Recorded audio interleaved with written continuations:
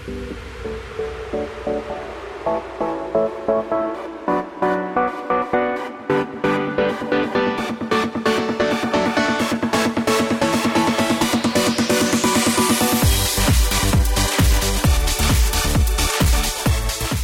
afternoon, everybody. Welcome to the Matt Townsend Show. I'm your host, Dr. Matt Townsend, your coach, your guide on the side. Today, your guide to Happyville. Today's your day. Is that where we're going? We're going to Happyville. Are you driving? I'm driving. If you'd all please keep your hands and arms feet inside the ride until the ride comes to a full and complete stop. Yes. Happyville. That's where we're going. James will be on the ride, of course. Of course. Merritt's here. Our guide on the side of the sides guide. And Alyssa, how many sides are there? We got 8 sides to this guide. Oh, it's an octagonal show. You know, today's going to be a great show. Today we're talking about happy... Okay, so here's the question. Wait a minute. Does that mean we're in the octagon? Yeah, this is the fight octagon. Boom. Cage match Bring for it happiness. You know what? By the way, I don't know what's happening to me, but I'm starting to like cage fighting. I'm sorry. You're a cage fighter? Are you doing this after the show? Well, my kids do it in our living room. Okay. And we kind of make it a cage. It's just really some couches Except that cage us in. And this is when Mom's not home? Yeah, Mom had a headache last night. Oh. Yeah, I don't know how she got it. Major migraine. But didn't stop us. Did she have the headache before or after? Not quite sure. Okay. Not sure. She seemed more mobile before. Okay. Then when it hit her, it was sometime after about round 2. Elbow off the high ropes works yeah. every time. Elbow off the couch, armrest. Oh. Yeah. Yeah. Took out my son. I'm real. Anyway. See, when I was growing up, it was WWE. Yeah. But see, that's not real. I know. These guys are bad to the bone. I'm sorry. And you know what? It's violent. It was still fun. Violent. And I probably ought not be telling everybody that. But honestly, what I like about it is it's violent. No, I like that it's, I like that there's a really great camaraderie between these guys. And I bet you get a connection with your kids when that. Oh, yeah. Yeah. Oh, yeah. Now, are you off to the side doing the announcing? No, I'm in the ring. Okay. I like to dress up. Are you the referee? Yeah. I don't know. I'm in the fight, and I like to dress up. And I don't look like a MMA fighter. I don't. I look more like Richard Simmons. Just you have the shorts and the funny knees. And, okay. I just have clothes from the 70s or 80s. Do you sometimes go with the luchador spandex as well, and the mask and everything? I do. I must wear my stretchy pants. I can't breathe with that mask on, so I have to just rip it off. But anyway, I digress. Here's today's show. Happiness. By the way, here's the test. Are you ready? Answer this question. Okay. Is happiness a natural state of human being, being a human, or is it a learned skill? Are humans going to naturally default to be happy? That's tough. Is this the nature-nurture sort of argument? No. Well, maybe, but no. Well, you hear all the time that you need to choose happiness. Yeah, choose it as a choice. Yeah. Mm-hmm. Very good idea. Choose it. So how do you choose it? Is there a natural state of emotion? Because I think emotions change all the time. Yeah. They do. So would you say that you default to being a happy person? Or would you think the more... I would say you default to a neutral position. Do you? I would think so. Is that what you do? So at the end of the day, you just go to neutral? Well, when I'm sleeping, I don't know that I'm happy. Well, I feel happy. Oh, no. You are not a happy sleeper, I've heard. Because what if I told you... Oh, no, I'm not a happy waker. I'm a happy sleeper, but I'm not a happy waker. But what if I told you that part of your survival was to have a little edge of unhappiness? It kept you alive. I would think that's true, yes. So then maybe we ought not seek for happiness. That's the thing, is that when you say that, it's kind of a different view, because it feels like we're always trying to eliminate unhappiness from our lives. We want to get rid of it. Yeah. Well, all the stories we hear in our lives are about how we can get to that happy, have a happy ending. Yeah. Have happiness. Have peace on earth. Yeah, that's kind of, but you know what? Here's the deal. We're going to talk to the pro. And Merritt's not the pro today. Oh. She always usually is. But today, Merritt went out and found an incredible guest. Mm-hmm. Loretta Breuning is going to be joining us. She, by the way, Inner Mammal Institute. That's the name of her organization. Inner mammal. Okay. Institute. Yeah? That's all I got to say. Okay. That's all I got to say about that. Enough said. So we're going to learn about happiness and the happy chemicals, where they come from, how you create some happiness. We've got a lot of great stuff. By the way, Mark Waite's going to be on the show. Mm-hmm. Nobody expresses happiness like Mark Waite. Like Mark Waite. Some would even say, is that happiness? And we would say yes. And Mark would say yes, too. Well, here's a question. Is Mark normally, is happy the normal state for Mark? No. Okay. No. But he's a very happy guy. He's True. kind of stoic. He doesn't show it. Right. He's a stoic and doesn't show it. It's a rhyme. I'm not going for the poet. I'm a fairly happy guy. I really like happiness. I strive for happiness. Actually, I don't. But I strive to have a pleasant life. Right. I think we all do. In the end, we're going to show you. There's an advantage to it, to maybe understanding your discontent and maybe not spending your whole life about being happy. But sometimes maybe life's about learning. Maybe life's about growing. No. So maybe you need a little discontent, a little difficulty in our lives so that you can find happiness. Anyway, we're getting into that. Now, before we go any farther, we've got to get to our headlines. Headliners from The Matt Townsend Show, a summary of stories that you might have missed. Well, really, we don't have a lot of time for this, but we're going to get into this quickly. This is huge. It's called Happify. It's an app. Happify. Yeah. It's on iOS. Is it a dating site? It's not on Android. No. What if you had an app that could help you measure how happy you actually are? That'd be great. And, by the way, I've got it. In 2 months, make you happier. I've got that. Deer Hunter 2014. Thank you very much. It's a great app. Well, this app called Happify launched last fall. And Does it's it already work? Supposedly. Wow. It's already got 225,000 trainees, as they're called. Okay. This is from an article. Training to be happier. This is an article from The New Yorker, by the way, by Betsy Moraes, I'm guessing is how she pronounces her name. But on the website, Happify offers significant improvement in your level of happiness with increases in positive emotions and life satisfaction.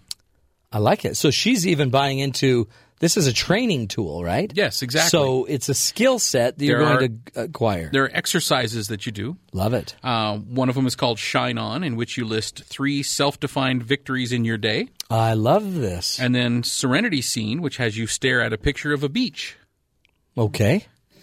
I'd rather do Deer Hunter 2014. If it was a picture of me on the beach, that would be funny. That would be different. That would be happifying.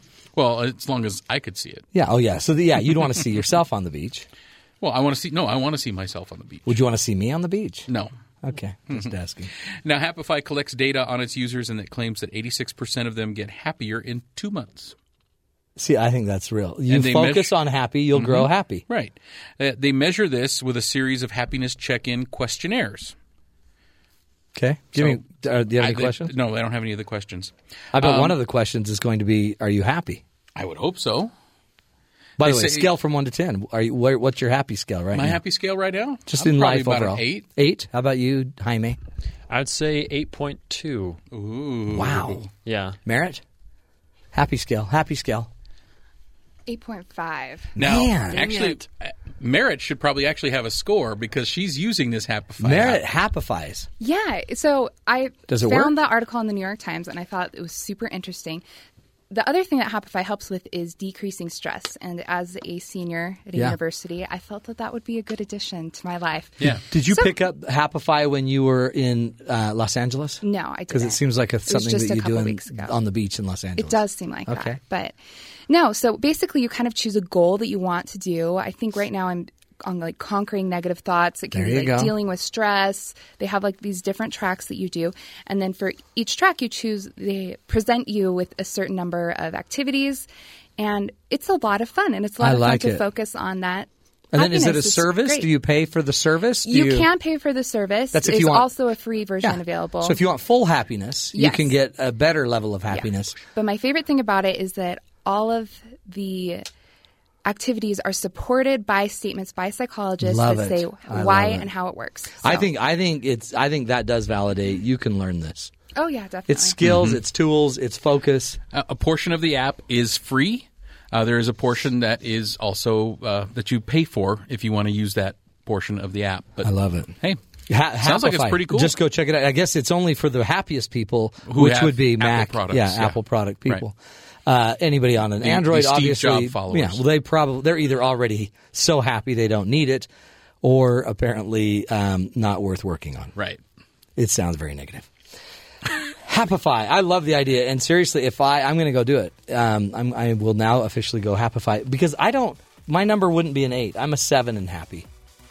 I still think that's pretty good. Well, it beats a 5. Yeah. It's or maybe I'm lowballing it. I don't know. We're going to take a break, folks. When we come back, we're going to be talking happiness, happy chemicals. How do you train your brain? How do you get your chemistry to change? Dr. Loretta Breuning is going to be joining us right here on the Matt Townsend Show after this break.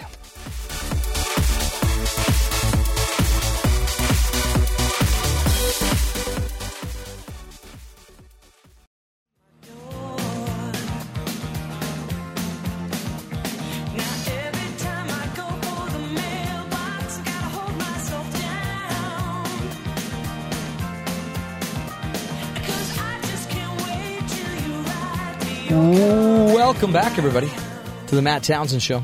Today we're walking on sunshine.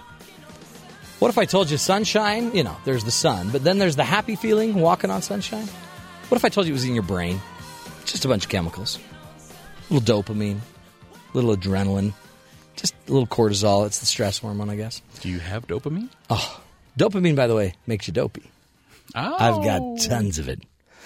Here's the deal today, folks. We are talking about happiness, finding happiness in our lives. And we've got a true blue expert joining us on the phone who's going to be walking us through this discussion today. Her name is Loretta Breuning. She's a PhD and founder of the Inner Mammal Institute, which helps people get the best from their mammal brain. She is a professor of management at California State University. She learned as a mom to question the presumption that happiness is our natural default state. Studying animals taught her that unhappiness is actually part of our survival system, and happiness is a learned skill. So today we want to find out from her how we go about acquiring and learning more of this skill of happiness. By the way, you can go to her website, innermammalinstitute.org, where you can find out about a lot of her books. One of her books is called Your Neurochemical Self. That's actually her blog on Psychology Today. She's also does a lot of work at the Oakland Zoo as a docent. Tons of interesting stuff here. So Loretta Breuning, welcome to the Matt Townsend Show. Thanks so much for having me. You bet. It is so great to have you. And teach us now. I love this idea because I think we, as humans, think, our goal is just to be happy. But apparently that, you're saying, is not necessarily the natural default state of human beings. Yeah, actually, our brain is designed for survival. So what do you need to survive? You need to meet your needs and avoid harm. So we have happy chemicals that turn on when we see something that meets our needs, and we have unhappy chemicals that warn us of potential harm. And so you can see that the unhappy part is just as much a part of survival as the happy part. And the happy part is really your brain's way of keeping you kind of doped up enough to keep chasing the good. Well, interestingly, it's actually part of the mind-body connection. So when you see something that your higher brain says, oh, that looks familiar, those details will lead me to meet my needs. So then when the happy feeling turns on, it actually kicks your body into gear to say, go for it, I'm going to get that. Huh. Now, of course, sometimes it's something you don't want to get, and so then you have to hold your body back. That's interesting. I mean, because really, it is a chemical process then, isn't it? Yeah, it's amazing. And what I guess, too, if it's so natural, why then are so many people unhappy? Well, you can get into a loop where your natural survival impulse is to look for threats, and your brain finds what it looks for because the electricity in your brain flows through the pathways you've already created, sort of like water flows in a storm. And the more you look for bad, the more easily your electricity flows toward the bad. Huh. Okay, so if you're looking for it, you're going to see it. And really, as mammals, as humans, we're trying to sit there and figure out how to not be harmed. So we're constantly looking for the bad. Right. And you know what's amazing? When you have a pretty safe, pretty good life, you're safe from physical harm.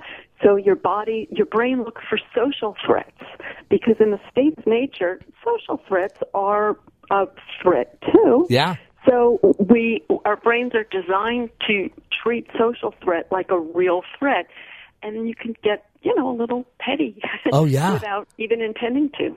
It's interesting because, a lot of us, we would be, if we were in the Serengeti, we would just be killed because we're kind of clueless to maybe the physical threats. But we're really attuned, it seems like, to these social threats. But what you're saying is, in our brain, it's the same threat, whether it's a snake falling out of a tree or, your girlfriend wanting to have a talk. It might feel like the same threat. That's a good point. Like just the word, can we talk? Yeah. This is a famous example, right? Right. Isn't that interesting? And it's turning on the same physiology that you would have had if you grew up in the Serengeti and actually experienced lions. Huh. Isn't that? It really makes us. I guess it does. It just validates the power of the brain and maybe even its ability to be everywhere, to grow, to keep evolving and turning into maybe more social beings versus just physically based. Is that why the patterns continue? So we remember the pain and we don't go there again? Is that why we hang on to some of our memories and our childhood pains? Well, we don't consciously do it. Like I say, each time your brain chemicals are released, they actually create neurons. So when you're born, you have lots of neurons, but very few connections between them. Each time you have a happy feeling or an unhappy feeling, that builds a little bridge. And then by the time you're 20, you have lots of little bridges that are very efficient. And so we're not designed to say, I'm going to ignore all those bridges I built and just act like a newborn. So we rely on those bridges we built, even though sometimes they make us overreact. And even if the bridges don't necessarily serve us, if we continue to have a chemical experience, it'll keep making those bridges. Is that a habit? Is that how habits are formed? Is that an addiction too? Is that how addictions become so powerful? Okay, here's the interesting thing about addiction. A couple things. First, you could say everything's addictive because anything that feels good tells your brain, go get more of it. It builds a bridge, and that makes it easier for you to get more of that thing. Yeah, right. The other part of addiction is called habituation, where your brain actually gets used to good stuff, and it actually starts ignoring good stuff, so you need more of the good stuff to give you the good feeling. You're habituated. You need more, which I guess it amps up how much. Yeah, it impacts it creates a bigger impact or a more negative impact to get more. Yeah, you take what you have for granted, and there's amazing studies of monkeys taking what they have for granted. And I always point out these studies because everybody wants to blame their frustrations on today's society. And I always say 50 million years ago, monkeys had the same frustration. Yeah, which kind of makes you wonder, why aren't we learning this? But you really are. As you sit at the zoo, you do get a lot of opportunities. You're a docent at the Oakland Zoo. So as you're playing and working with the monkeys, you probably sit there and say, holy cow, that fight over the fruit reminded you of Thanksgiving dinner at your house. Well, that's absolutely true. But first I have to add here, when you say when I'm playing with the monkeys, they would fire me even though I'm just a volunteer. Yeah. But we don't get to play. You don't get to be in there with direct contact. Yeah, that's sort of a taboo thing. Darn it. Yeah. Let's keep that clear. She is not playing with monkeys at the zoo. But you're a docent teaching everybody that goes in there, the other people that go in there, the visitors, you're teaching them about mammalian behavior. Yes, and everybody wants to teach about cooperation and altruism, and yet the reality is we see food fights. Yeah, exactly. So how do we put those two together? And instead of just being down on ourselves, I think the positive way of looking at this is that in the state of nature, people died young, children died young, parents died young. So there's a real value in wiring up in youth so that you could go out and survive quickly. But now we keep learning throughout life, so we're trying to transcend those immediate non-thinking responses that are just bridges in our brain and bring more of our life experience to bear rather than just responding on those early, simple reactions. I love it, that basic kind of reactivity. Give us a quick rundown. We have about a minute before we have to go. Give us a breakdown of what are these happy chemicals? So dopamine is the one that gives you the feeling, I can do it. Yeah. Endorphin is actually a euphoria that masks pain. So in the state of nature, if you were injured, then it would mask pain enough for you to escape from danger for 20 minutes. You are not meant to be coasting on endorphin all the time. Right. Serotonin causes a one-up feeling. Nobody wants to admit that they want a one-up feeling, but everybody can see this in others. And oxytocin is the social bonding chemical that causes a feeling of trust that allows you to let your guard down around others, and also you enjoy the feeling of safety in numbers. That is amazing. I mean, that to me, that's love right there, isn't it? I mean, you just described falling in love. Exactly. Love is like all of them at the same time. Man. And that's why it's so powerful. No wonder people get so messed up. Central to survival. No, it's survival, right? Because and propagation and keeping the flock alive and keeping the group alive. Wonderful stuff, Loretta. We're going to take a break, and when we come back, I want to continue this discussion and see if we can't get a little bit more into some of the boosting of these chemicals. How do we boost them? And understanding maybe some of the negative chemicals, and impact on pessimism, cynicism. We're talking with Dr. Loretta Breuning from the Inner Mammal Institute, also the author, by the way, of the Your Neurochemical Self blog and a bunch of wonderful books. Go to her website, innermammalinstitute.org. We'll be back after this break with more insight into your brain right here on The Matt Townsend Show.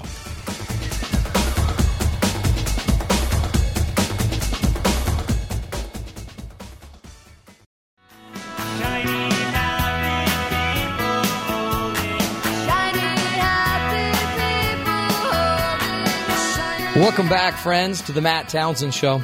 A little shiny, happy people from REM. That's cool.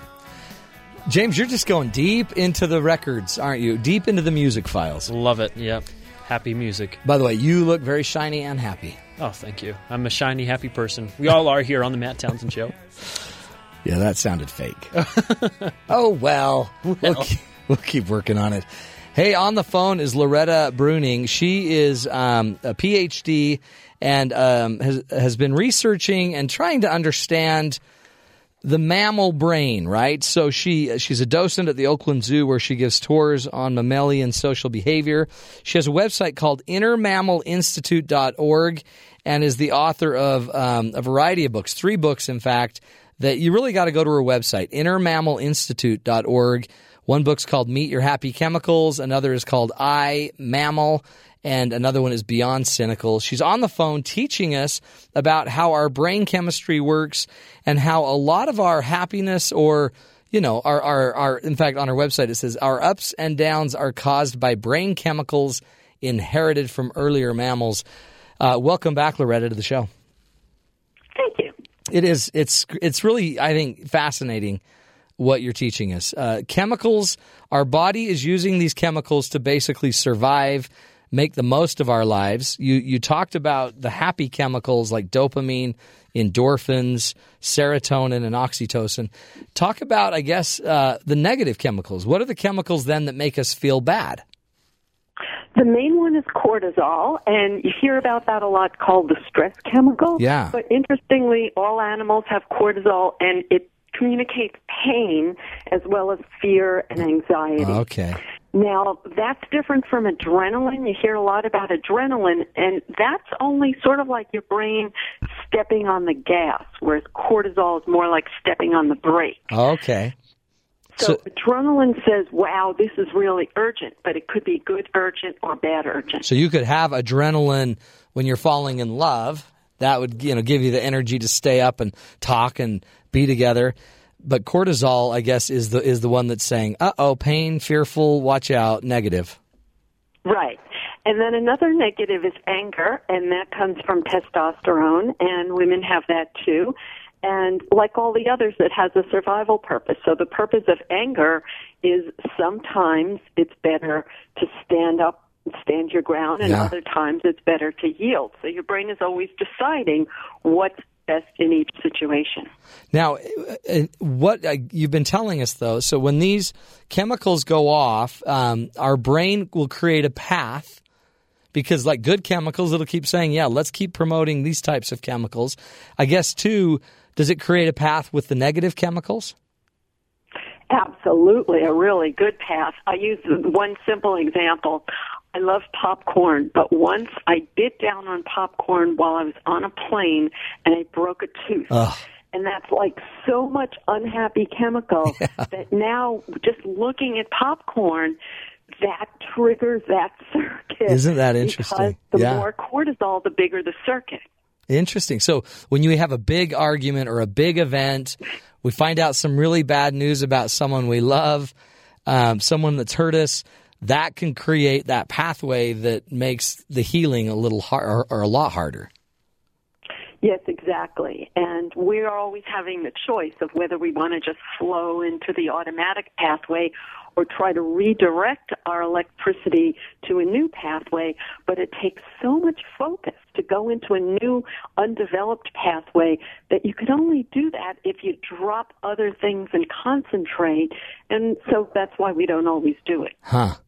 Yeah, I really thought that was powerful, this idea that, you're wired to have these chemicals. So you can, I guess, be mad your whole life and never understand what they're trying to tell you, or just start paying attention to your feelings and know that there might be something we can do about it by focusing and redirecting. Absolutely, yes. That's powerful. And it's amazing because most of us don't, we look at animals like, animals. But really, we're just, we're modeling the same behavior. We just don't always throw our fruit. Well, it's fascinating because if you look at our brains and animals' brains, obviously there's a difference. But the difference is curious. So it's sort of like we have a bigger disk drive, but the same operating system, if that makes sense. Yeah. No, totally. So the bigger disk drive gives you more information so that instead of just reacting in an automatic way, you can consider, and then you could extract like a little bit of this and a little bit of that and shade your reaction. Huh. And I guess it's just, does our brain learn, or are we really just changing that pathway? Or is it that the same thing? Yeah, I would say they're the same thing. Okay. But here's one fascinating difference. When you're under 20 years old, your brain makes a chemical that's sort of like what would put paving on a road. So it's easy to turn your pathways into superhighways when you're young. It happens so easy. I always say, imagine you're watching a kid who can just ski and zip past you, or some little kid can do something easily because they built that pathway when they were young and you didn't. That's interesting. So understanding and I guess embedding some of these patterns earlier, it might be easier. It also might be more lasting. You might turn it into from a one road path to a superhighway. Absolutely. But on the other hand, if you didn't get it when you were young, it's good to know that you still can get it, but it requires a lot more focus and repetition than it did when you were young, and it just came effortlessly. Is there a point where you cannot teach an old dog a new trick? You can always learn, but it takes a lot more repetition. But the good way of thinking about this is age 2, we start losing neurons at age 2. So see, we don't have to feel that bad because already at age 2 we started losing neurons. That's actually sad, isn't it? Because none of us even knew that. What we would do with those neurons today. We'd give anything. Well, see, the good part of it is that a baby focuses on everything. Yeah, they do. And that's not really useful for survival. So what the brain does is it prunes itself so that it learns, look out for this, don't worry about that. So if I live in a world where a certain sound is made and I learn to pay attention to that sound, but another sound is not made, so I don't learn about that sound. So we've all molded ourselves to however we grew up, and we could remold ourselves later, but only at the tiny little steps later on. Yeah. As you talk about this chemistry, we talked about a lot of the negative or the bad chemicals that make us feel maybe more bad or negative. But they also, I guess, they create kind of a state of cynicism or pessimism. And I know you've done a lot of research on that. What would you say is the difference between being a cynic or a pessimist? Is there a difference, and how do these chemicals play into that? To me, there's a big difference, because when a person feels pessimistic, that feels bad. But cynicism somehow feels good. And my example I always think of is when someone says, oh, the world is going to hell in a handbasket, but they say it in a way that they sort of sound happy about it. Like, why are you happy about it? Yeah, like they're wise, Yeah, exactly. And so part of it, I think, is you're saying, well, the world is bad, but it's your bad, it's not my bad. Uh-huh. And that sort of feels good. And it actually triggers our happy chemicals. So one example is dopamine, because dopamine is involved in prediction. So when I feel like I can predict how things are going to go, that stimulates a good feeling of dopamine. And cynicism is a way of saying, oh, yeah, it's always the same old thing. Yeah. I know. And I guess that's a huge advantage, right? So now I can predict the future. And it's interesting, because we'll still feel the dopamine even if we're wrong, won't we? Yes, isn't that amazing? That's kind of dangerous. Yeah, because people don't like uncertainty. They want the sense that they can predict, so they do whatever they can to change the world so that it feels predictable. But another aspect of this is the one-uppy feeling, which is serotonin.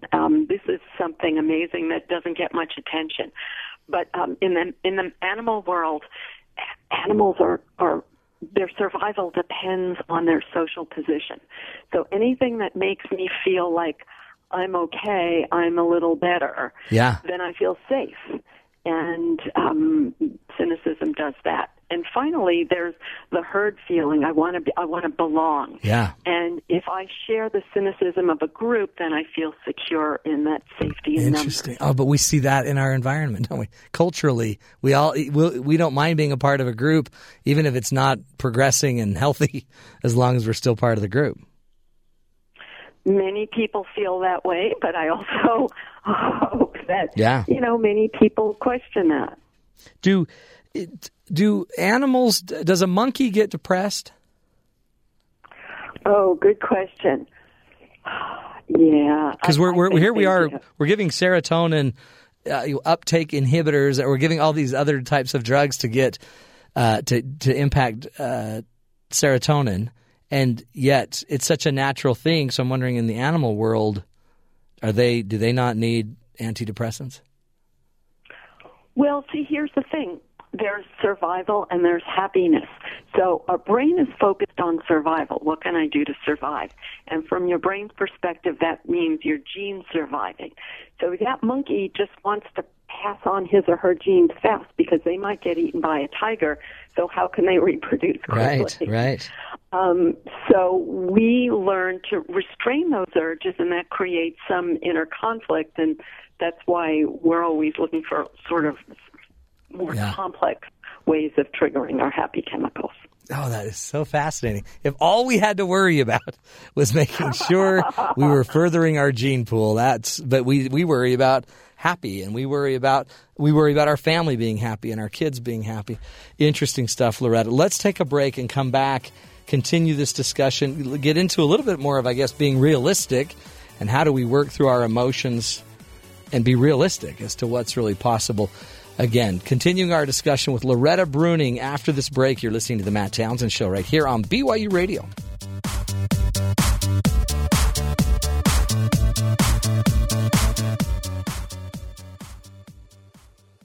Wow, I feel good.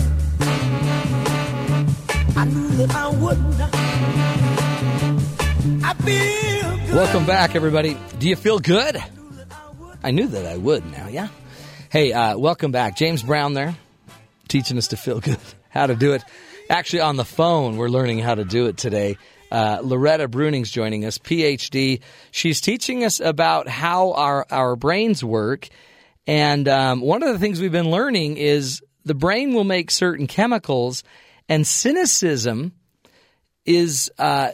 tends to have a pretty good payday, because when you're a little cynical, you get to you get a little serotonin boost maybe because you're one-upping everybody. You might belong to a group by being a little more cynical. You might your survival is kind of impacted by people around you, and so if you're cynical with people around you and they're cynical, so notice this: your happiness may be at play here simply because you're getting a chemical boost being negative. And it will eventually, impact. I mean, you can actually be cynical and feel, I'm assuming, fairly happy. On the phone with us is Loretta Breuning. Loretta is a PhD and a professor of management at California State University. She's also an author of some wonderful books you need to go check out on her website, innermammalinstitute.org. Loretta, welcome back to the Matt Townsend Show. Hi, thanks. Hey, so the funny thing, I guess, about cynicism is that it might come off like you're being cynical, kind of a negative naysayer, whatever. But in the end, you're getting paid off with serotonin and with some other chemicals, right? Yes, exactly. It creates a short-run good feeling, and it may or may not be good for you in the long run. But whenever you have an immediate good feeling, relieves your bad feelings, your brain builds up that bridge, and the next time you want to feel good, that's the pathway that lights up. Interesting. It's the being cynical lights up.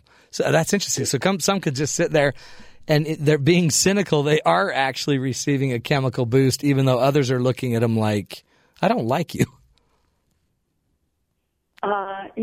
Yeah. Well, that's the interesting thing about your cynicism versus the other guy's cynicism. You may think it's bad when another person is cynical, but when you're cynical, you feel like, oh, well, I'm just doing the necessary to survive. Yeah, I think that's really core to this. Talk about then our personal agency, and what can I really do about my chemistry, and also teach us a little bit about what's realistic, right? I mean, my expectations and your expectations, my chemistry, your chemistry, we're all on different pages.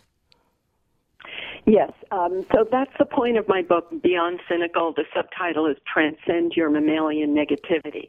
So the idea of transcend is, I'm not trying to say don't be that way, because your brain can't do a not. Right. So instead of focusing on what you don't want to be, focus on what you want to be. So what would be the positive things you could be that would go beyond cynical? So what I suggest is called personal agency and realistic expectations. So personal agency is the idea that you're always your own agent. And instead of feeling like, what's wrong with the world because I'm not being taken care of, you could say, wow, I get to choose my own steps, and I'm going to love the act of choosing my steps and taking my steps. And I may not get the results for my steps at every minute, but I can, if people only did things that got results in the short run, then we wouldn't have anything in this world. That's right. So we have to enjoy taking the steps. Now, realistic expectations is the idea that it would be nice to be soaring on dopamine and serotonin and endorphin all the time, but it's just not realistic. So how can we feel good knowing that we're not going to have that peak moment at every moment? Instead, we can know that our feelings come and go, and we can try to take steps that give us good feelings, but we're more focused on long-run good feelings rather than immediate good feelings. I love that. Is that, do you, and you, because you understand, I guess the mammal brain, is it seems like this personal agency and realistic expectations, our ability to look at our own, agency, power to do something, and our own expectation of what's real, is that a little more unique to the human? Absolutely. So this is the step above, right? Absolutely. If you look at a diagram of the brain, the part that controls the emotions this core, these little things we hear about, like the amygdala and the hippocampus and the hypothalamus, they're all almost the same in all mammals. But the cortex is that crinkly stuff that we see on top, and ours is 3 times bigger than an ape, who's 3 times bigger than a monkey, who's 3 times bigger than a dog. So we have a huge amount of the extra cortex. And what is the job of the cortex when, a monkey can do like so much of the same like politics of a human? So why do we have all that extra stuff? It's so we can restrain ourselves from doing the first thing that comes to mind and analyze more detail and come up with an alternative. So the cortex, is that the prefrontal cortex? Well, actually, the whole cortex. Oh, the neocortex? Prefrontal. Yeah. Yeah. So the cortex, though, is really, I guess, I always called it like the higher brain, but it's kind of, it really sounds like it's kind of I'm not a mechanic, but it sounds like it kind of runs the low brain. I mean, and it helps us use the low brain to not run our body automatically, but instead make our choices more intentional. Absolutely, but there's a strange thing where the 2 parts need each other. You can't say that one is in charge. There was the most famous example where a guy had an operation and the 2 parts were not connected, and he seems normal, but then when the doctor asks him to set the next appointment, he can't choose a date. He stares at the calendar for like half hour, and each date seems equally good to him because he can't connect, I feel good about this date and bad about that date. Yeah. So you do need both, don't you? Both. Yeah. And it really, I love the idea of the personal agency idea, because I see it with my clients when they kind of fall into and it's probably really just a pathway in their brain where victim has paid off for them. They've been a victim, but they've also, I guess, derived some other chemical benefit staying there, and they don't see how they can be an agent. And not being an agent in their life just keeps them stuck in the victim. Absolutely. That's everything. That this has paid off for you in the past. And it's so hard to say that, really, when you see this happening with other people. Yeah. And the best we can do, I guess, is with ourselves to say, am I getting a payoff from being a victim? And how can I remind myself that I have alternatives? And if we do that, then we'll model for others. And modeling is extremely powerful because we have these things called mirror neurons where other people, we take in other people's emotions. So if I feel good about not being a victim, it helps to teach others to feel good about not being a victim. Yeah, modeling. And that's why it can be so powerful. If you have a really, I guess personally, somebody that understands personal agency, and that's your family member, a friend, a dad, somebody that recognizes that they have to take a little bit more control of this process, and then you get to grow up learning that and being mentored in that and seeing that and letting your mirror neurons help you internalize that, that's a huge advantage in life. Yes, it certainly is. But once again, we don't want to be a victim if we didn't have that advantage. So both are true. And then I love, too, be realistic and, what can you do? How can you start to adjust your emotions? Do you have a quick insight for us for what we should do when we start noticing that our chemicals aren't necessarily leading us to healthier behavior? What could I do to redirect them a little bit better? Tell yourself, I'm not in immediate danger. It only feels like I'm in immediate danger because of my inner mammal. But if I repeat a new behavior for 45 days, then that new behavior will start feeling natural. Until then, I'll feel like I'm in danger if I don't do it the old way, even though I know the old way wasn't working for me. And it's 45 days is basically all your brain would need for it to feel more natural. If you do it every day without fail, and if you fail, start over. That's great. It's so great. I mean, for years, people, it's 21 days to make a habit, but really it's 41 days to make your brain start to believe it if you'll do it consistently. I love it. Well, Loretta, seriously appreciate your insights on this. There is no end to this, is there, for how powerful this can be and really, I guess, how how much autopilot we could just go on. Yes, exactly. That's really the answer, is we can be all on autopilot, or we can be so much more, and we get to choose at every moment. Yeah. Well, I appreciate you being on the show. And again, everybody go check out the website, innermammalinstitute.org. I highly recommend those books. She's got Meet Your Happy Chemicals, I Mammal, and Beyond Cynical. She's a wonderful resource for all of us to better understand our brains and really to better understand mammals. Well done. We're going to take a break, my friends, and come back, continue our discussion about happy chemicals, maybe give you some more tools, some more insight, help you see the good in the world. This is the Matt Townsend Show. You're listening to us right here on BYU Radio.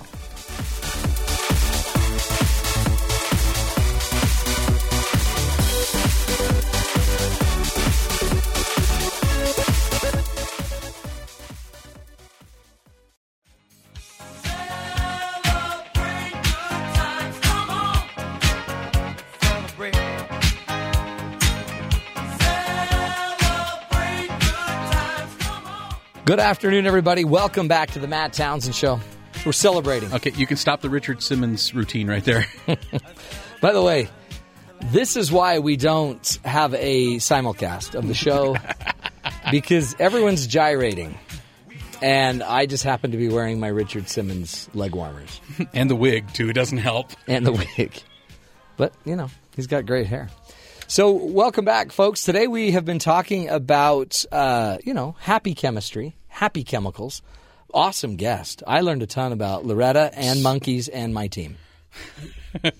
I learned a lot about the brain myself. Did you? Yeah. Did you? I thought it was great. Now you know why, the monkeys are throwing stuff around their little...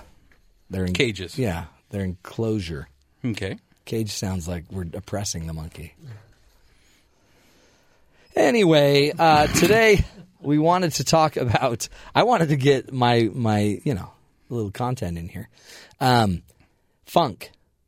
Any of you ever been in a funk? Oh yeah. Funk. Feeling unusually negative or cranky. Oh, funk. Bring into noise. Bring into funk. Yeah. No. Oh, not I'm that. sorry. Different funk. Different funk. Funkalicious? No. Just funk. Feeling unusually negative or cranky. James, have you ever felt unusually negative or cranky? Or yours seems more usually negative. Yeah, that's the thing. Actually, you're the happiest guy on earth. So it is unusual for me to be cranky? Yeah, I've never seen you cranky. Yeah, it's true. I have seen you cranky once. Well, I just celebrate good times every day, all day. That's why you brought that music in. Yes. So let me give you some ways, James, not that you'll need it. Just hypothetically, if I need it. Okay. Well, you have a wonderful new friend that might eventually someday fall into an unusually negative or cranky moment. Okay, yeah. Hypothetically. Yeah. It's never happened. But let me give you some ways to get out. One way you can get out, you distract your way out. So if you're out there in listener land and you are just in a funk, and maybe you've been there for months, maybe you've been there for years. Remember, we talked about there's good chemicals, there's bad chemicals, and your brain, it will use both the positive and the negative chemicals to preserve itself, to protect itself. And remember, even when we're feeling sometimes the negative chemicals, our mind still might make sense of it, thinking, this is good for us. It's good that we feel this way. One way to get out of a funk is you distract your way out. Have you ever had a friend that just, no matter what you say, they're not going to leave you alone? So if you're in a funk, they're just going to keep, harping, bugging, trying to get you to go out to ice cream or whatever. We had a friend like that. Did you ever have a friend like that, James? They just won't leave you alone. Yeah, it can be annoying sometimes. Sometimes it puts you in a funk. Yeah, exactly. Just leave me alone. But we had a friend, when I was growing up, he just would sleep in every day. But, by noon, we were ready to have fun. Yeah. So we would go get him out of his little morning funk. Mm-hmm. And, we'd play games on him. We would sneak in his room and, attack him. I'm sure he appreciated it. Yeah. Luckily, his family worked, so they left the house open. Yeah. Then we could get in. Here's some ways to get out of your funk. Exercise, meditate, journaling, watching a comedy. I love watching, getting into a Netflix kind of comedy series and watch a bunch of those. A lot of times that's a great little way out of it. You can also get out of a funk by just trying to do something different. Remember, if this is just about pathways, just doing something different. Somebody once said, go take a dance class. Now, I wouldn't do that. That would actually create a funk. Well, you already know how to dance. That's the problem. No. I have mastered the dance. You don't just know. Oh, so Dancing with the Stars, you're going to win the mirror ball next, I'm guessing. Oh, yeah. Okay. But another way to get out of it, to distract yourself, is learn something new. Interesting thing, I didn't get into too many funks when I was going through my PhD program because every day I was learning something new. Mm-hmm. For me, cooking. Yeah, that's great. You ought to get a recipe and you need to put it together. Cook more for us. I brought pickles in. I know. That's not cooking. Yeah, it was. So it's more canning than cooking, but yeah. Here's another way to get it. Sweat it out. Sweat out to the of your oldies? Funk. Oldies, youngies. You could sweat to some Funkadelic. Yeah, get your lungs burning. Get your heart racing. It helps. Mm-hmm. That right there creates a lot of serotonin, creates a lot of good chemistry. Go out for a good run. Yeah, or a bad one. Or an awful run. Just go do Zumba. Right? Yeah, learn how to dance. Or play, cage fighter with your kids in the living room. Honestly, that works great. Mm-hmm. Another way is to serve your way out of a funk. So if you're in listener land and you are in a funk, you can serve your way out by going and taking care of someone else. Help somebody. Serve. Yeah, I remember doing that once, actually. We were having some financial problems. Yeah. So we were kind of in a funk. Yeah. But went to, we have a thing, you might have seen it on ABC or NBC News. They have the Rock Center show. Yeah. They did a whole thing on the LDS Church's welfare system, and they talked about what's called the Bishop's Storehouse. So you went and volunteered there for half a day. Oh my gosh, just stocking shelves and stuff. Yeah. Isn't that interesting? Yeah. So here you are, you need your own money, you need your own funds, but you volunteered, went and helped other people that were less fortunate, and it starts to create chemistry. Yeah, exactly. So these are all just ways, when you think about it, to create some chemistry. Another way, by the way, is you can just start noticing how grateful you are and expressing more gratitude. Yeah. So one way to serve others would be to just say thank you and express your gratitude for what you've got. Take care of a little child. Sometimes when you're just hanging out with a little child, that's an easy way to get out of your funk. Since I've become a dad, those YouTube videos of little kids have always they've changed me a little bit. Isn't that amazing? Yeah, yeah, I look at them totally differently now that I'm a dad. Well, and don't you ever wish I wish my kids could be little tiny kids again? Do you ever wish that? No. Yeah. But I also don't wish that they were teenagers, so that's, It's probably not good. It might throw you into funk if you keep wishing your kids were something else.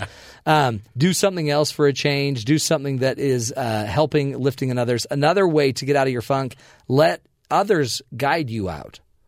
There are some people that if you'll just let them into your life, they will bring you light, They'll just say, hey, let's go skiing. You want to go skiing? So, like friends, or it could not be necessarily a friend? It could be like a religious leader. It could be someone from your church. A spouse. It could be a spouse. It could be it could be a spouse that keeps asking you, something's not right with you. Tell me what's wrong. Let me help you. And you're too afraid to bring out what's hurting you. But maybe just letting them in enough to start the conversation, that might lead you to another guide that can help you on the side, or a doctor or a therapist. But there are other people that can help you out of your funk. If you've been in your funk a long time, it's probably time for therapy. It's probably time. Now, nobody wants that. They're like, don't want to go there. But a lot of times this is just one shift, and all you need to do is make one decision to start to change, and that'll start to create the ball a-rolling, right? Yep. Another tool that you can use to get out of the funk is to look for the light. Symbolically, spiritually, but symbolically or literally, sunlight helps chemistry. Isn't it connected to serotonin? Uh-huh. Okay. So all of a sudden, we have a bunch of people that have seasonal affective disorder, SAD they call it. Right. And right about now, September, October, they start to go into the funk. And they usually don't come out of it, just like a bear. Yeah. So they don't come out of hibernation emotionally till spring next year. And some people though use a light. They have lights. You go sit in front of your lights every day. Mm-hmm. And so that's a very real way to do it. Others can just get back. We happen to live in Salt Lake City. I live in Draper in Utah, and there's always an inversion here in the winter. So when you're down in the clouds, life's pretty dreary. You get up to the ski resorts, life is a party. So these people that are just ski bums, they may, you'll notice most of them are pretty happy, dude. Like, this is totally great snow. Mm-hmm. And some of that might be other types of chemicals. But in reality, the reality of it is, though, you can create the chemistry by just getting up into the sun. By the way, my wife's listening today. Oh, is she? Yeah. How's she doing? And she says, well, you asked about having little ones again? Yeah, yeah. The capitalized no comes over on the text message. Does she not know that you've got one to bring home today? Yeah, right. Honey, look what I brought home. She also says, on wanting little ones again, I can wait for grandbabies down the road. That's true. Yeah, you don't want to start something. Fresh airs, by the way, sunshine. By the way, again, notice the gratitude. Just starting to, some people, again, will go to prayer. They'll go to meditation. I love just turning on really good music. So it sounds to me like it's just change something. Anything. And if you think about it, yesterday, as we were talking about the next few weeks of shows, we were playing some pretty cool music. Yes, we were. Coming up, next week, we're going to be talking about superheroes. Yeah. So we're playing some awesome superhero music, and guess what? It made us feel better. In fact, you remember, and you went and put your cape on, and you were running around. I know. It was great. Cute. So anyway, folks, lots of ways to get out of the funk, but one of the best ways, I think, to get out of the funk is first you got to recognize you're in the funk. You're feeling unusually negative or cranky. Funk. Have you got it? If so, let's do something about it today. Let's change it today. And again, it'd be easy to go to medicine. It'd be easy to go to just drugs, alcohol. But you know what? Let's find maybe healthier ways if we can first. And then if we need help, let's get more help. Thanks for listening, folks. We're going to take a break, come back. Mark Waite, the poster child of happiness, right here from BYU Broadcasting. He'll be joining us up next right here on The Matt Townsend Show.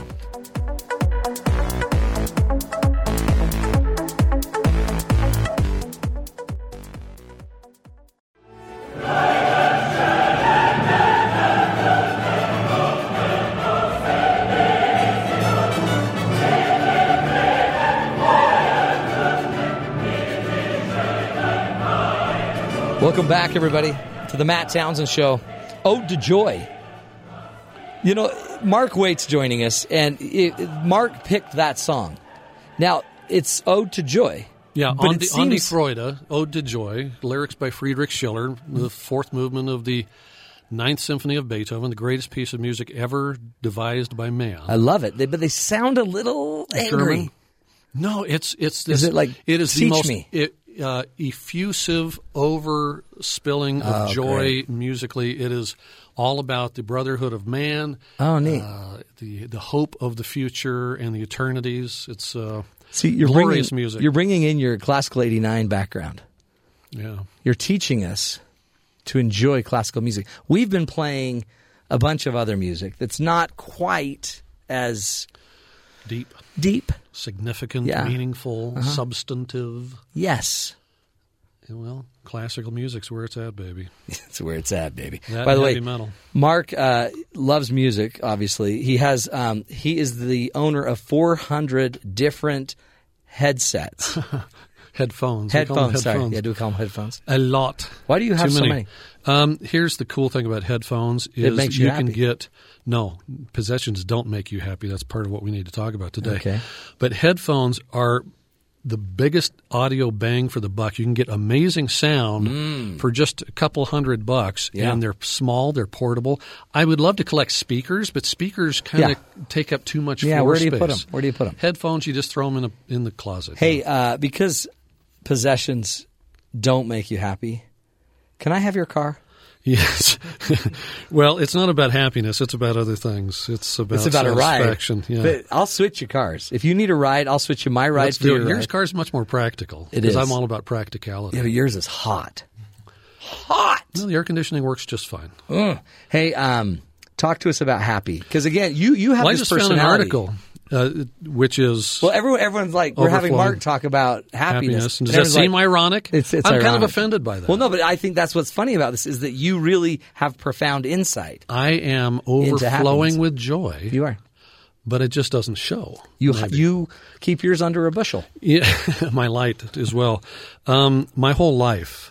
Now, I was born with this face, I'm sorry to say. That's gorgeous. And when my face is relaxed, it looks angry to people, apparently. Really? It seems okay to me. Are people afraid of you? My whole life, people, insecure people especially, come up to me, why don't you smile more? Come on, it's not that bad. Why don't you smile? And then I am mad, because then I want to smack them one.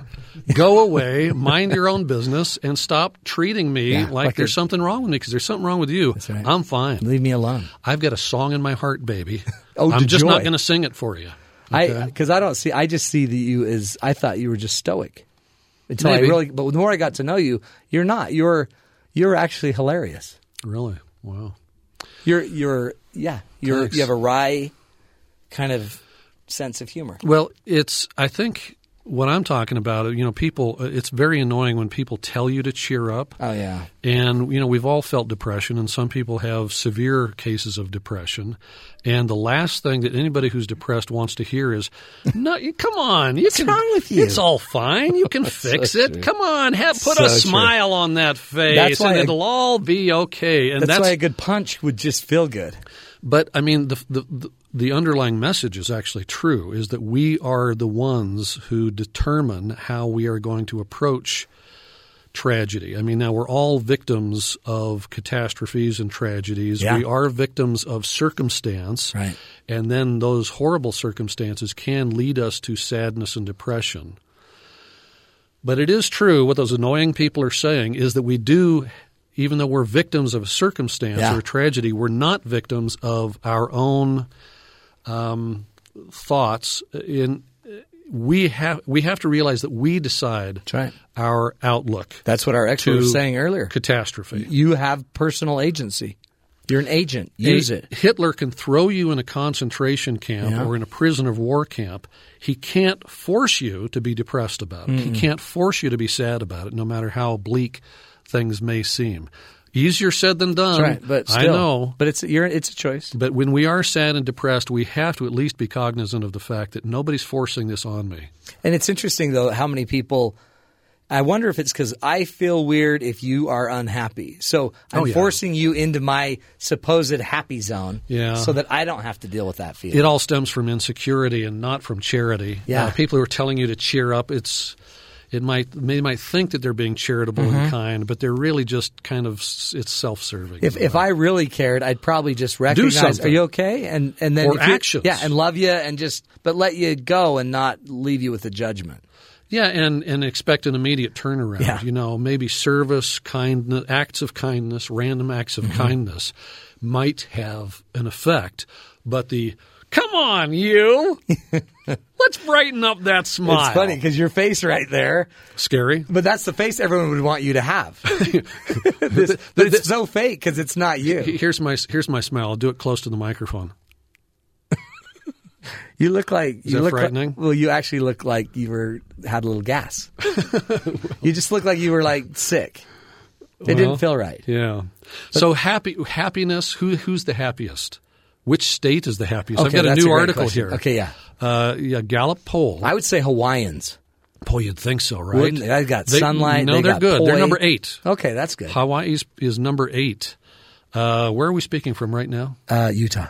Bingo! We're the happiest? We are the happiest people in the happiest country on the happiest planet in this solar system. Are you serious? Utah? We seriously are. I think, are we lying? Maybe. Because we've all got a happy smile. I know. Whether it's killing us. Inside, I'm a roiling turmoil. So true.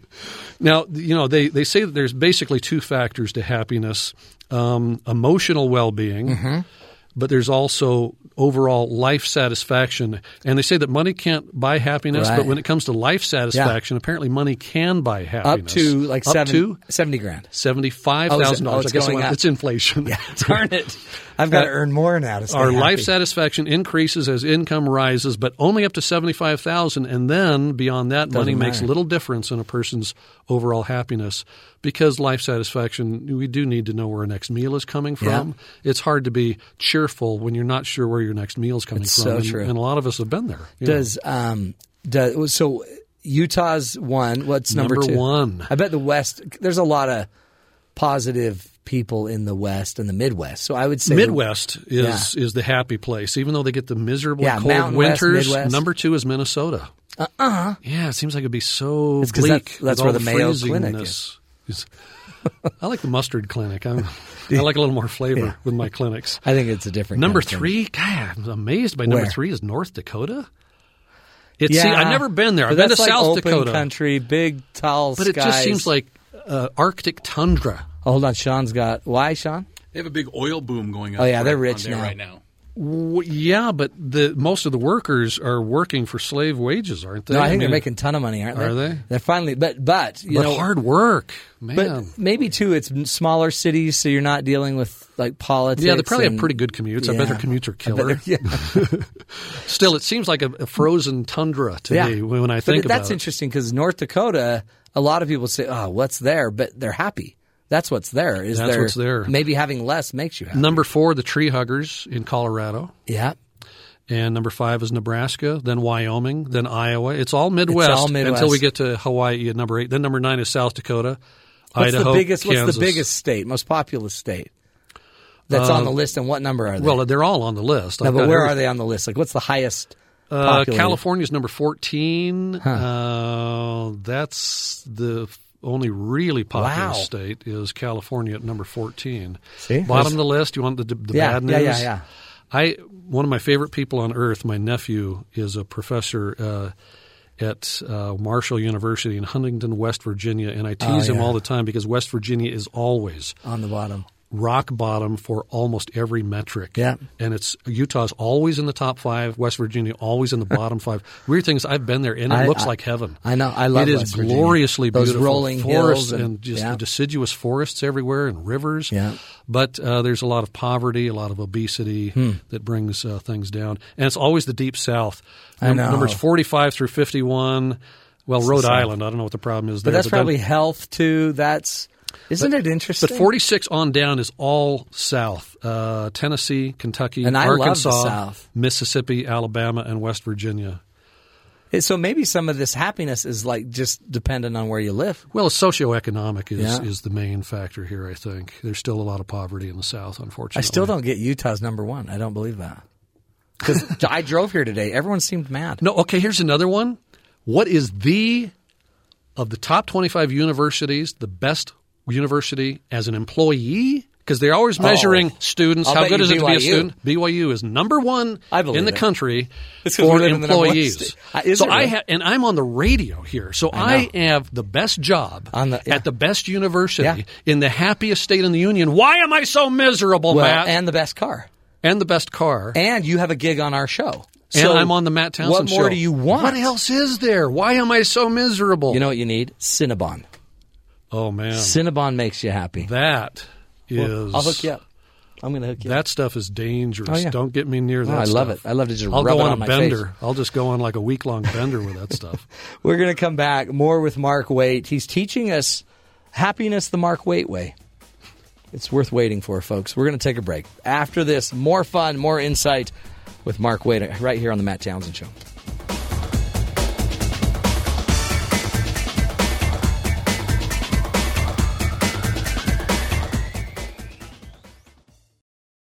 Imagine how the world could be so very fine, so happy together.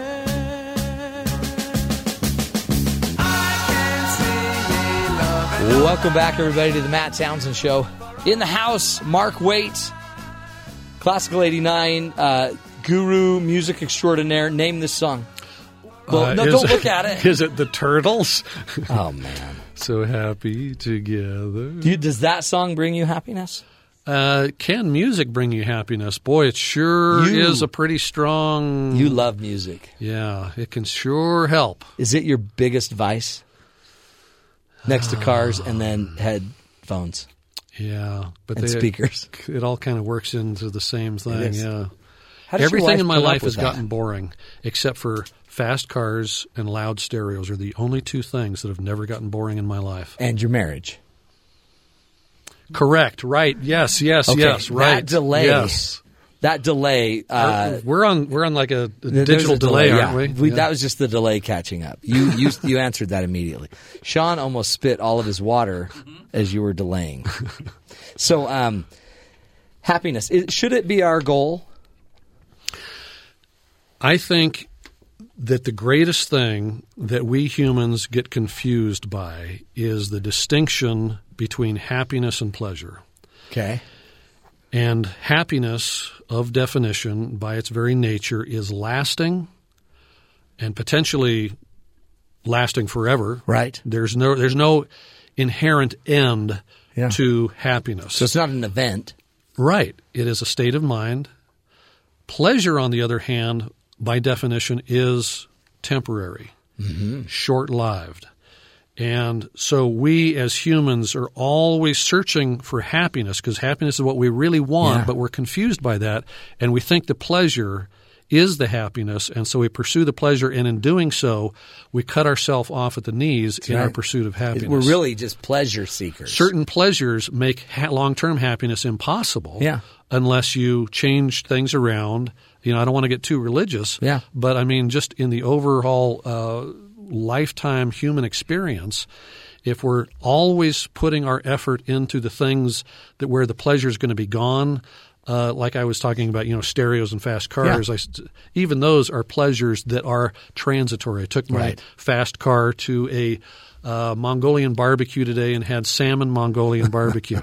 I enjoyed my car. Pleasurable day. I enjoyed driving the car on a beautiful, perfect day. Yeah. I enjoyed the salmon Mongolian barbecue. But you know what? I'm no longer enjoying the salmon Mongolian barbecue, and I'm no longer enjoying that drive. It's over. It's done. So why do we put all of our effort into the transitory, short-term things? We're huge. So dumb. We are. Look at the big picture. Pull yourself back away from things. Look at the big picture and go, well, to now generally be happy a week from now, a month from now, a year from now, let's put our effort into that. And what does it take? See, why is it we don't do that? Why am I not looking for the long term? I mean, here's what I know will happen to you. I'll bet you bucks. It's great. Your hearing will start to go because you tried earbuds and it blew your... Too much loud listening. But then I can just see you. Or too much loud cars, too. Both. I can see you sitting with your grandchild, though, letting him listen or her listen to certain music, and you teaching them the joys of that music. And then, so music will transcend to a different purpose. It'll be you and your grandbaby. It'll be you and your, you going out and serving other people, working on someone else's car. To me, that's taking an event that's pleasurable, but turning it to something that's lasting happiness. And there's nothing inherently wrong with pleasure because we all like to have a good chocolate now and then, that sort of thing. I had 2 today. Yes. But some pleasures are harmful and degrading. But so passing along a love for music, that falls into the sharing category. And sharing is service. I mean, I get so sick of the word service. Always people browbeating me, you should do more service. You need more service. And I mean, just the thought of it, I always picture helping somebody move a piano up 12 flights of stairs because that's how it's kind of implied is this always this onerous, miserable task. The heavier task. the piano, the better the So let's forget the word service and just talk about sharing. Connecting. And, you could call, playing music for the grandchild service and sharing. And sharing, passing on precious things does bring lasting happiness. Long-term happiness, because then you see something good being perpetuated. You're leaving a legacy of music appreciation or education, a love of learning, a love of books, a love of God. These kinds of things, the important things, the true things, the things that are true today that will be true 1 billion years from now, to pass those things along. And then build the character in these young minds. That is sharing, that's service, that is happiness for you because you're seeing long-term happiness being developed in somebody else as well. We humans are interconnected very tightly. And we think, no man is an island. Boy, that's for sure. It's not good for man to be alone. No. I'm not saying you need to be married. No. I am saying you need to be connected to other people through friendships. Well, that's it then, societies, and to share what you have with them and give them the opportunity to share what they have with you, it becomes a communal experience, a shared experience, and that builds long-term happiness. Pleasure, it seems like pleasure is selfish. It's almost always selfish. And it can go amok. So a little pleasure, like listening to Ode to Joy, would be fantastic. If you're doing it every night at the exclusion of your family, your friends, your neighbors. Go away. Yeah. Leave me alone. Daddy's listening to, I'm having joy. Serenity now. Get off my back. All of a sudden, you're in trouble if you're not sharing it, if you're not giving it to others, connecting to others, being a part of others. I believe very strongly in an afterlife. I would go so far as to say I know it exists, even though I have no perfect knowledge of it. And as you think about it, you look around, people, it's all you got. It's all you take with you is human relationships. Right. I don't get to take my car. Even people who don't believe in God and don't believe in an afterlife, even they know they don't get to take their Mustang with them. Well, that's why I think you need to let other people have it. You can try to, and I will let you have it. You're first on my will. Okay, good. I'm not sure that you're going to survive me, though. You're so right. You are so right. But where was I? Oh, people, human relationships. Everybody, even people who think that life seems to end, they can be buried in their Cadillac, but even they know they're not actually taking their Cadillac with them. You don't want to be buried. You can't take it with you. What you do take with you is human relationships built up over the years, knowledge, and so ideally, isn't that where we should be putting our efforts? You'd think. See, now it's difficult for me because I'm backward. I'm socially awkward. I don't like people all that much. Smile. I don't smile when people tell me to smile. Come on. But also, what's interesting is that's you. Right? I mean, that's just your persona. Well, and I try to be just genuine. No, you are. I mean, to me, that's important, is to be genuine and not have on this facade. We all wear a facade. I do too. Well, that's why I love you on the show. Try to minimize the facade. Well, you say though, but you also say stuff that others don't say because offensive things. Well, yes. No, not offensive. But it's stuff no one would say because we're all trying to pretend happy. We're all playing happy. But in reality, you get in less trouble if you fake happiness, then you get in less. You fly under the radar easier. Yeah, but I also think we need more people that are just real. Because when you say we don't have to be happy, there's 1,000 people out there thinking, that was my day. 4 people telling me to be happy. I wanted to punch them. Yeah. Well, think, deep, long-term happiness, find it for yourself, and it is in dealing with other people, learning to get along. That's one of the most important things in this life, is to find, people that are not like me, to get along with them, even if they are pestering me to smile. It's not easy, to get along with others. But and they need to figure out how to get along with me. But I need to learn how to deal with them. That's the rub. They need to be able to learn how to deal with me. Well, because if our goal is happiness... Stop being so judgmental. I guess if our goal is pleasure, then we're not going to deal with people that aren't like us because they're not pleasurable. But if our goal is happiness, True. We need some tension. Yeah. And that sometimes a really difficult person creates enough tension. People will bring us our deepest pain. Mm-hmm. No thing can cause us pain like human beings can cause us pain. Conversely, they then qualify themselves to cause us our greatest joy way beyond what my Mustang will ever be able to cause me. That's right. And you think of the joy your kids will cause you, your grandkids will cause you, and influence, and the pain they can bring versus the Mustang. It's an interesting concept. I don't really understand the principle of opposites, but it is simply true that you can't – and those who are suffering the most in life somehow are qualifying themselves for the greatest amount of joy. Now, that's the hope. That people who are sad and depressed, they need to have that hope that, you know what, I'm so deep down that I've now qualified myself to go that far up above, and to have faith that all things in the end ultimately are okay. The news in the long run is always good news. It will be good. I love that. Short term, not so much. Not so good. Sometimes short term we're going to have to suffer a bit. But the pain is also causing your learning, so your empathy's higher, your charity's higher. You are learning if you'll turn it into that. If you're begrudging the fact that you're not having a fun time. I've had some minor pain recently, some minor health issues, and even during those times I started realizing that I am capable of empathy that I wasn't capable of a couple months ago. I'm capable of certain happiness and relief and joy that I wasn't. Because if it's just everything's fine, it's just like everything's fine, so what? Big deal. There's no gratitude. Right. Where's the gratitude? But when you are suffering, gratitude then becomes possible because you can see both sides of the coin now. And you're not just seeing the edge of the coin. You're seeing the heads and the tails of the coin. And you can escalate it because you're going to continue to age. You're going to continue to suffer. You're going to continue That's to why have old issues. people are so pure and special is because they're in the crucible of affliction. Well, and I appreciate your age and your elderliness. Just that you bring your wisdom here.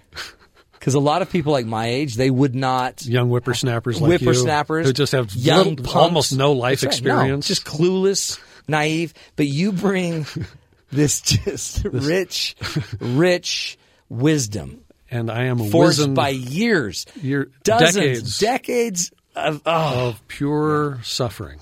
Yeah.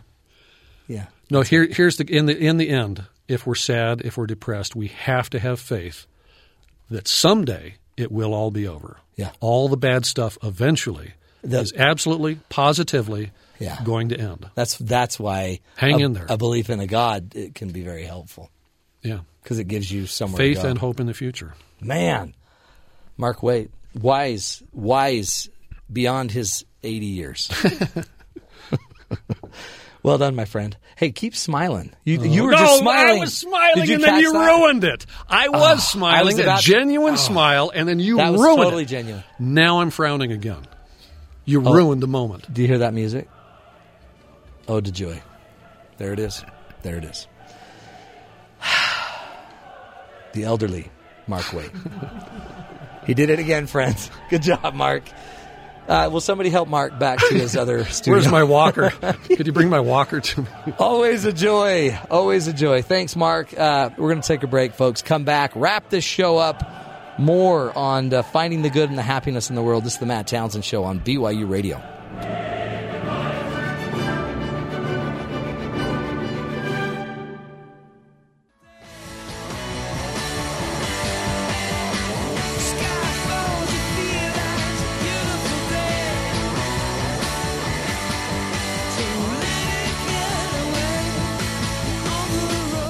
It's a beautiful day, folks.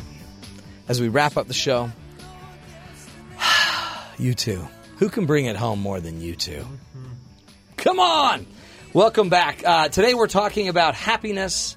We spent 2 hours edumacating about happiness. And now we're going to wrap it up. Who better to wrap it up? Merritt is going to teach us how to find happiness. If you've been sitting there thinking, this is great, but I don't have any. My chemicals are burnt out. I am done. Merritt's going to teach us what we can do today. Yeah, what you can do by tonight to improve your mood. Does it involve chocolate? I think it should. I didn't have that written down, but I'm going to start with that. Start with Eat some chocolate, which is actually, it does make you happier. Try to get some dark stuff, happy. Then if it's dark, it's also healthy for you. So, good stuff. No, but I have a list of things. This is actually from Gretchen Rubin's site, The Happiness Project, which I love. Gretchen's great. Yes.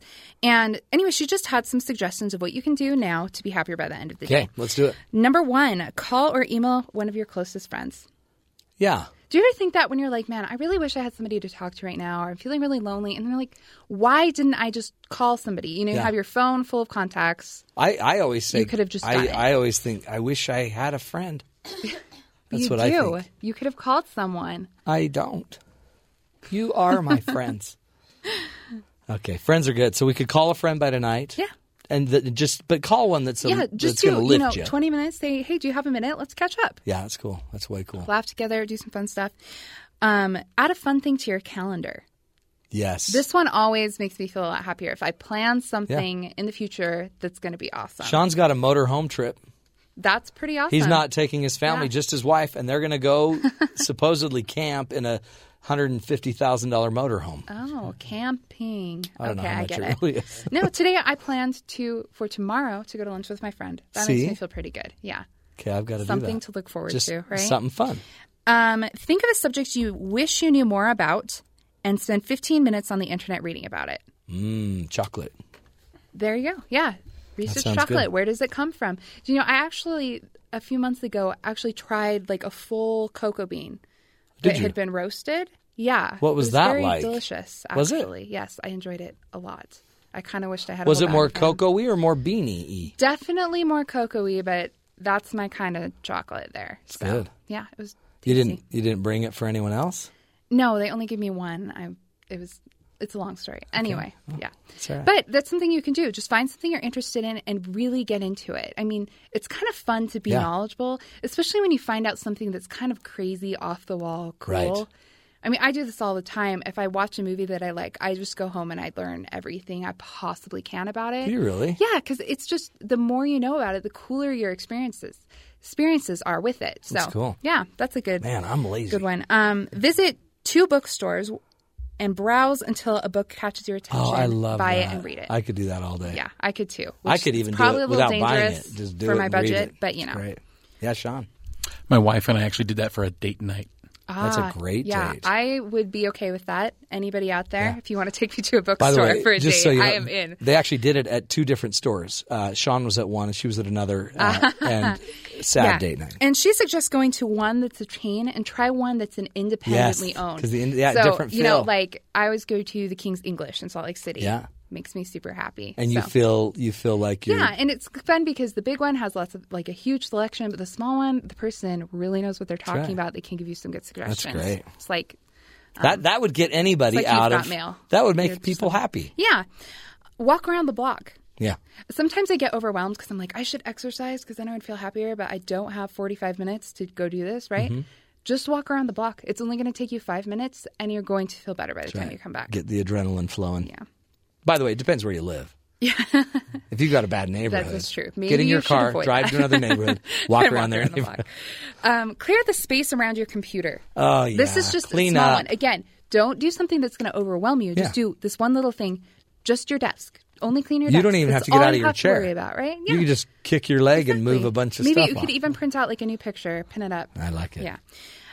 Make a dentist or doctor's appointment that you've been putting off. Oh, yeah. I like that one, too. Get too. something on the calendar. You get guilty. You're like, I really should be doing this, but I don't want to. Yeah, your gums are bleeding. You're like, exactly. I've got to get But to if you just do it, then you're going to feel better about that. Same thing, reach out to a family member who you've neglected or feel kind of distant from. I did that. It changed my life. I'm sitting there. I had about a 45-minute drive, and I thought to myself, what's the most important thing I could do for these 45 minutes to have an impact in my life? Yeah. And guess what thought came to my mind?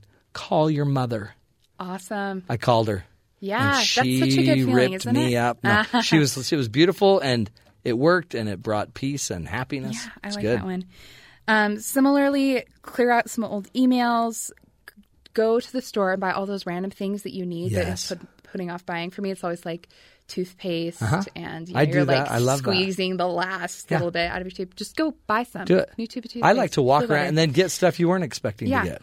While you're out, be friendly to a store clerk who is grouchy. Yes, make someone's day. Yeah, exactly, which is really fun. Yeah. I love talking to store clerks. Often I'm not in the mood, but I should be in the mood more often. But you often have like these weird little conversations that improve your day, Well, and people at restaurants, like a bartender or whatever, or whoever's like serving you. Just ask them maybe how their day went. Take an interest in them because the more you do good, the happier you'll feel. It's way cool. My last suggestion, and this one wasn't on the list. This is just my personal thing. Yeah. Go on a drive or on your way home or whatever you're doing, crank up some tunes and sing along. Roll the windows down. Well, no. Let your hair fly. Because you do, I don't know, at least I have to have some sort of privacy to kind of, let loose on my singing. Yeah. But and do something that's like happy, nostalgic. Yeah. Like, don't just turn on the radio. Maybe turn on some songs you used to listen to as a kid. I always listen to Chicago. It reminds me of my dad. Oh, that's good. So, turn on some like, Saturday in the Park, make me smile, and just kind of go with it, right? Oh, that's good. Yeah, I'm doing that really on the way home. Yeah, you should. Make you happy. I likey. Yeah, so go do it. Go. That's do all it by tonight. Be happy by the end of the day. Let your hair down. I really like to drive. And by the way, right now, the leaves are changing up in the mountains. It's true. So if you don't have mountains, sorry. You should move to Utah. That's where people apparently are happy. Hey, thanks for listening, folks, and joining us. We love doing the show, helping you see the good in the world. Here's a quote for you from Laird Hamilton. Make sure your worst enemy doesn't live between your two ears. Your mind. Watch out for it, okay? Hey, tomorrow on the show, folks, challenged by your relationships, Dr. Vanita Mehta is going to be talking about how to overcome some of those problems. Again, it's one of our best ofs. Also, please visit BYURadio.org so you can listen back to any show. You can go back and let others that if you've heard something you love during the week, take your friends and family to that site. Go to BYURadio.org. We have apps for iOS and Android. If you go to BYU Radio, you can listen on your phone, listen anywhere in the galaxy. I'm just shooting straight with you. Thanks for joining us, folks. We'll be back again tomorrow right here. More ideas, more fun to help you find the good in life. This is the Matt Townsend Show. Talk to you tomorrow.